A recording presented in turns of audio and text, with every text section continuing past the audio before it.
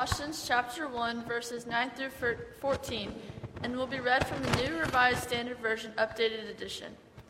For this reason, since the day we heard it, we have not ceased praying for you and asking that you may be filled with the knowledge of God's will and all spiritual wisdom and understanding, so that you may walk worthy of the Lord, fully pleasing to him, as you bear fruit in every good work and as you grow in the knowledge of God.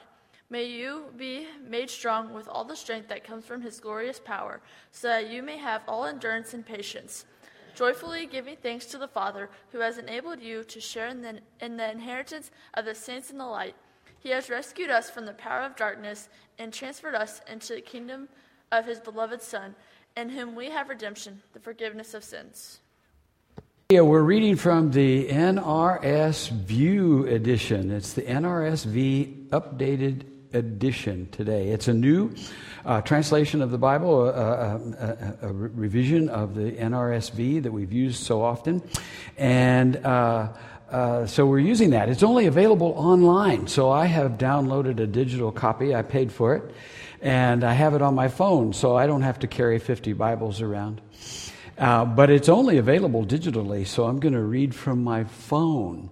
So the gospel lesson today is from Luke chapter 6, beginning in verse 27. I would invite you to stand if you're able and hear these words of Jesus. When he said, "But I say to you who are listening, love your enemies, do good to those who hate you, bless those who curse you, and pray for those who mistreat you. If anyone strikes you on the cheek, offer the other one also. And from anyone who takes away your coat, do not withhold even your shirt. Give to everyone who asks of you, and if anyone takes away what is yours, don't ask for it back again." And then this classic text we often call the golden rule: do to others as you would have them do to you. And then he goes on, "If you love those who love you, what credit is that to you? Even sinners love those who love them. If you do good to those who do good to you, what credit is that to you? Even the sinners do the same. If you lend to those from whom you expect to receive payment, what credit is that to you? Even sinners lend to sinners to receive as much again. Instead, love your enemies, do good, and lend, expecting nothing in return. Your reward will be great, and you will be called children of the Most High, for God is kind to the ungrateful and the wicked." And he sums all this up in this verse 36. Be merciful as God is merciful. I hope you've been listening, because as we read from Colossians, these are all ways that we can walk worthy of the Lord, fully pleasing to him. This is the word of God for the people of God. Thanks be to God. You may be seated.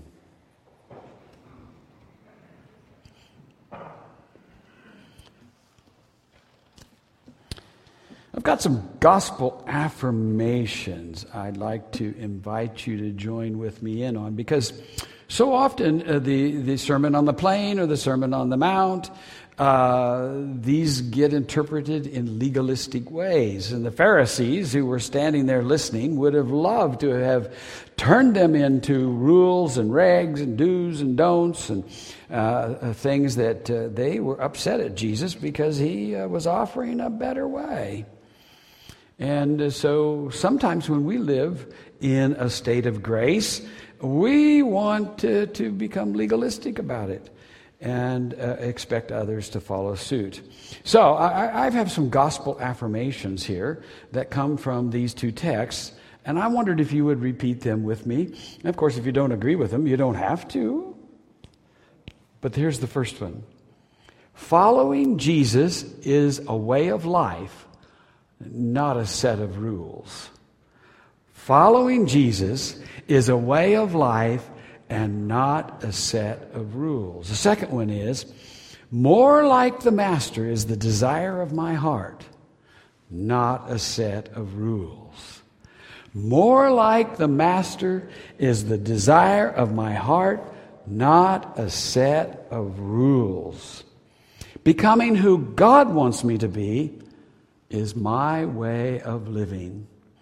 Becoming who God wants me to be is my way of living.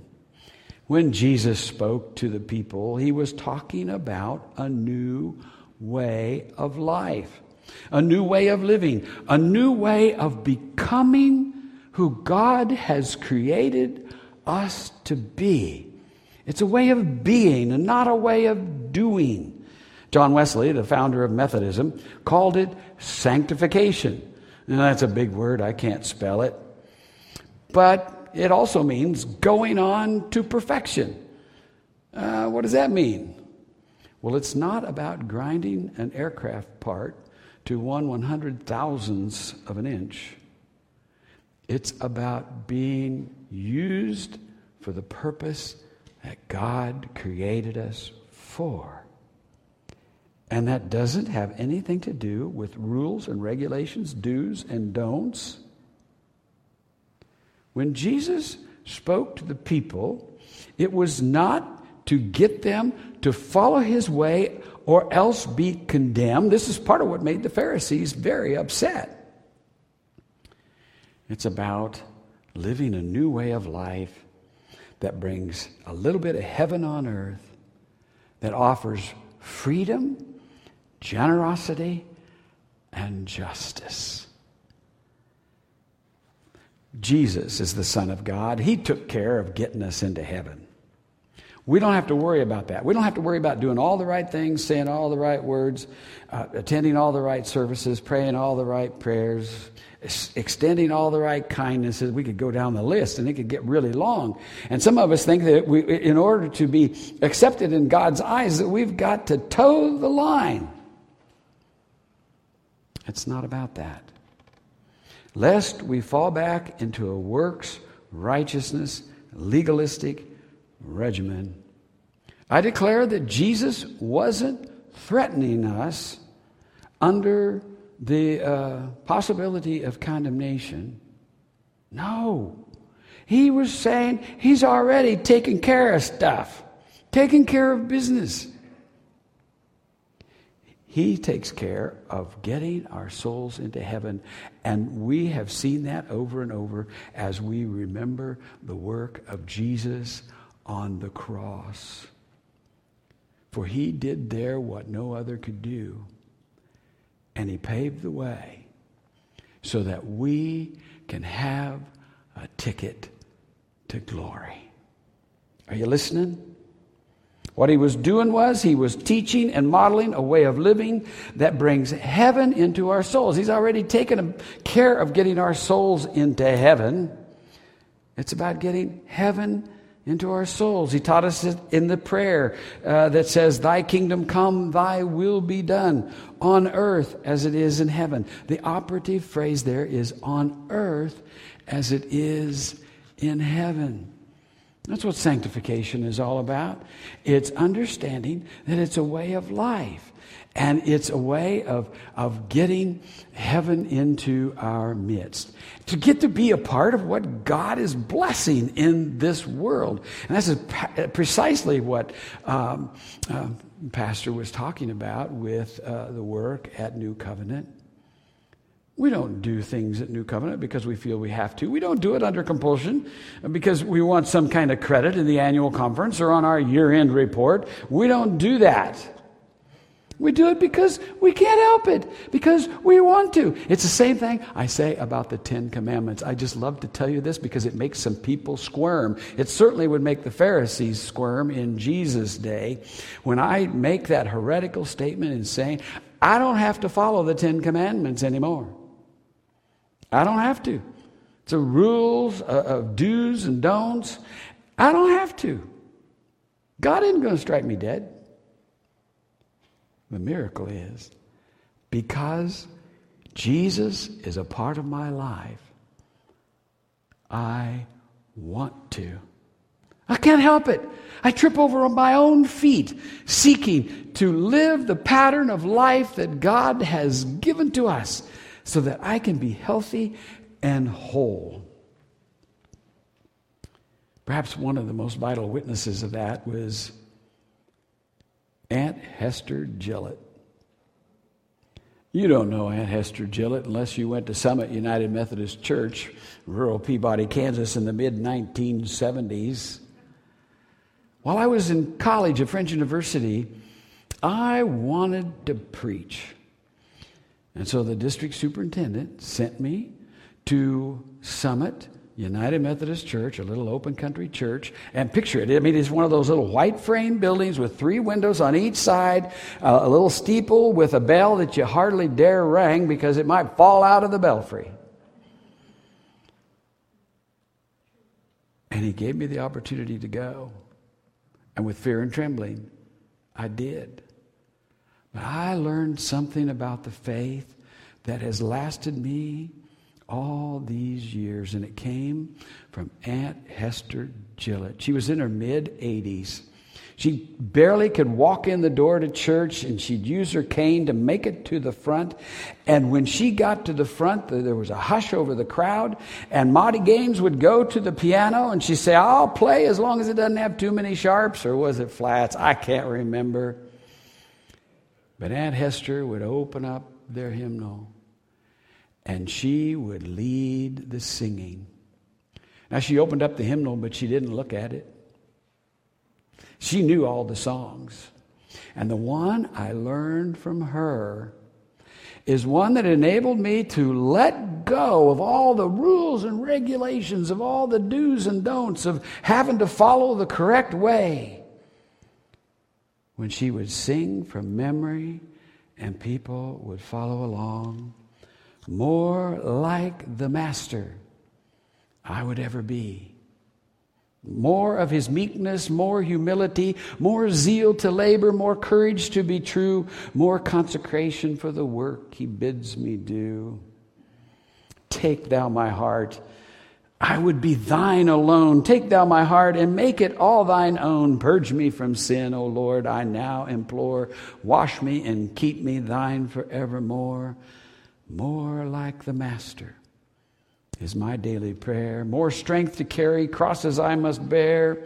More earnest effort to bring his kingdom in. More of his Spirit, the wanderer to win.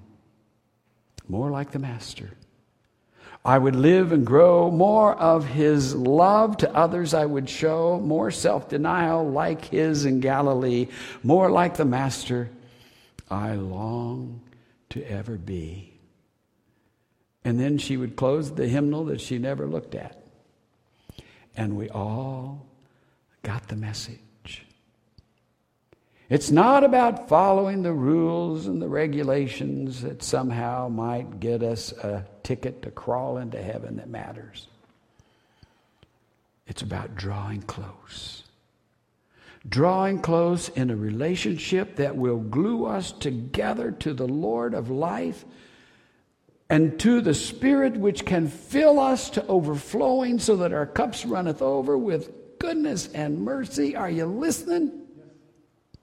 We don't have to follow the 10 Commandments anymore because we want to. We can't help it. We don't have to burden ourselves with rituals, formulas, and do's and don'ts. We want to have more meekness and more zeal and courage. And love is first on our mind when we think of our enemies. When Jesus said, love your enemies. That wasn't a rule and a regulation. That was let love be the first thing you think of when you think of your enemies.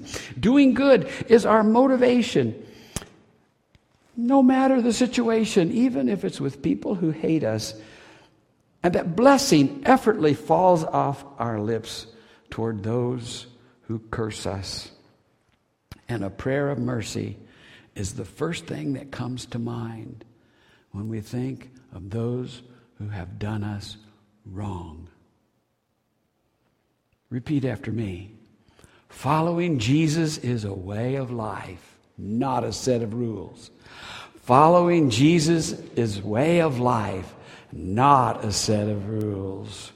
More like the Master is the desire of my heart, not a set of rules. More like the Master is the desire of my heart, not a set of rules.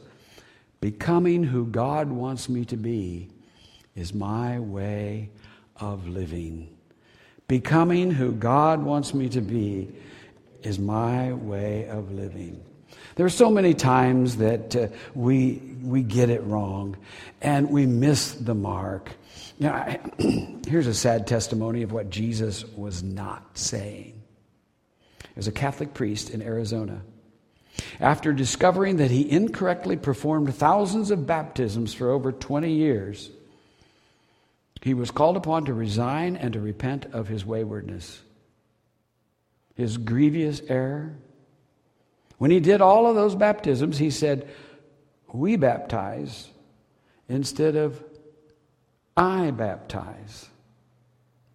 Well, isn't baptism a part of the community of faith? Come on, give me a break. According to the Catholic hierarchy, this invalidated all those baptisms, and those folks must now be baptized again. Now, I have nothing against the Catholic Church. But Father Andre said, "It saddens me to learn that I have performed invalid baptisms throughout my ministry as a priest by regularly using an incorrect formula." Father Andre was forced to resign and apologize.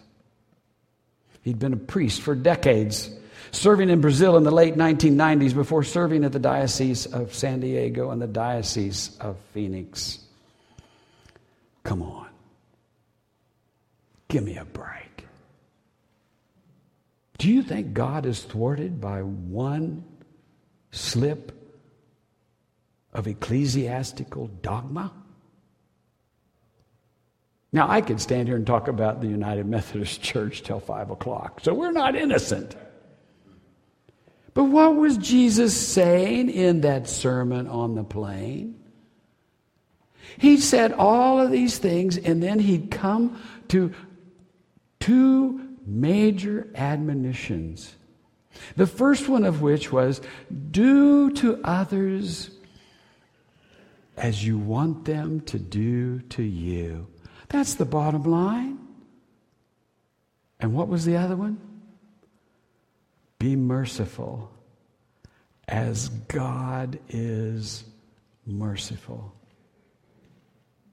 Those are the only two things that are important. The rest is an effort to follow as we best know how. Living more like the Master. Jeannie and I engaged. We've been watching the Olympics.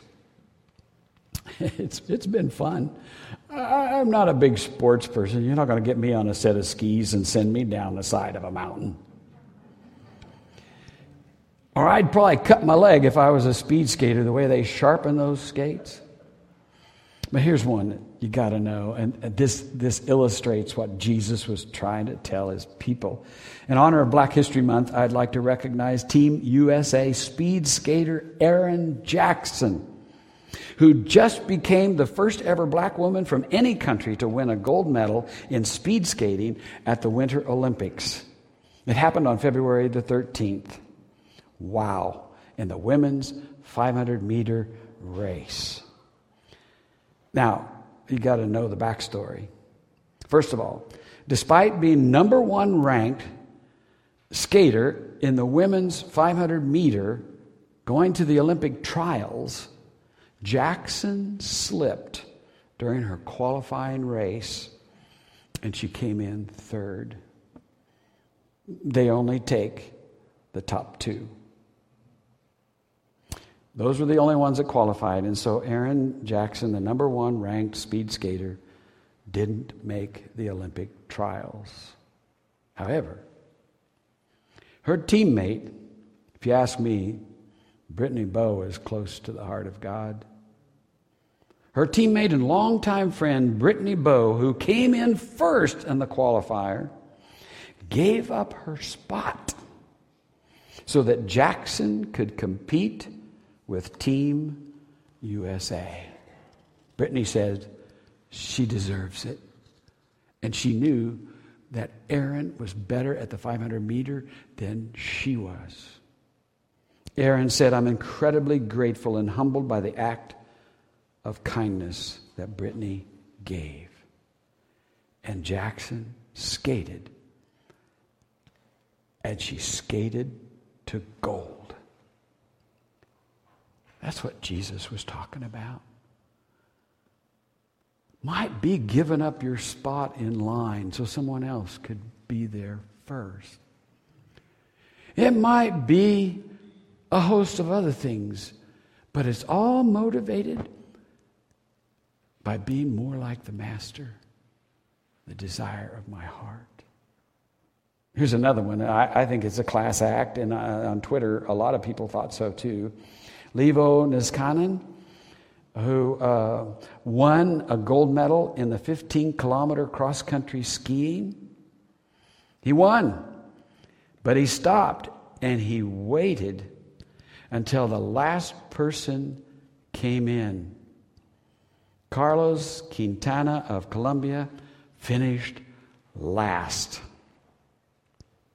18 minutes behind the winner. It's one thing to be a great athlete, but it's another thing to be a great person. What a class act, Levo. You waited for Carlos. That's what Jesus is talking about. It's taking time that's other-oriented. Becoming who God has called us to be, to change the world by living a new way of life.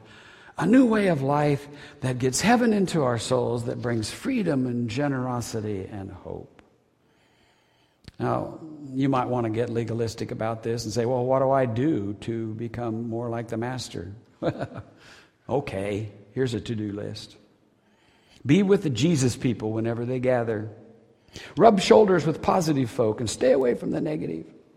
Love lavishly, give generously, bless frequently, do all the good you can, pray without ceasing, and God will help you know the right way to do it for the giftedness you have. In all you're doing and in all you're living, please remember, God chose you, and He paved the way for you. And the rest is allowing us to be a part of what God is blessing in the world. Now, I could talk until 2:30, but I'm getting hungry. You know, to follow this up, and how shall I live my life? I like to think of the butterfly. Started out as an ugly caterpillar. Well, some of them are cute. Spins itself into a cocoon, and then after a period of time, out comes a most beautiful gift from heaven itself. A paradigm for how we shall live. Ready, set, glow.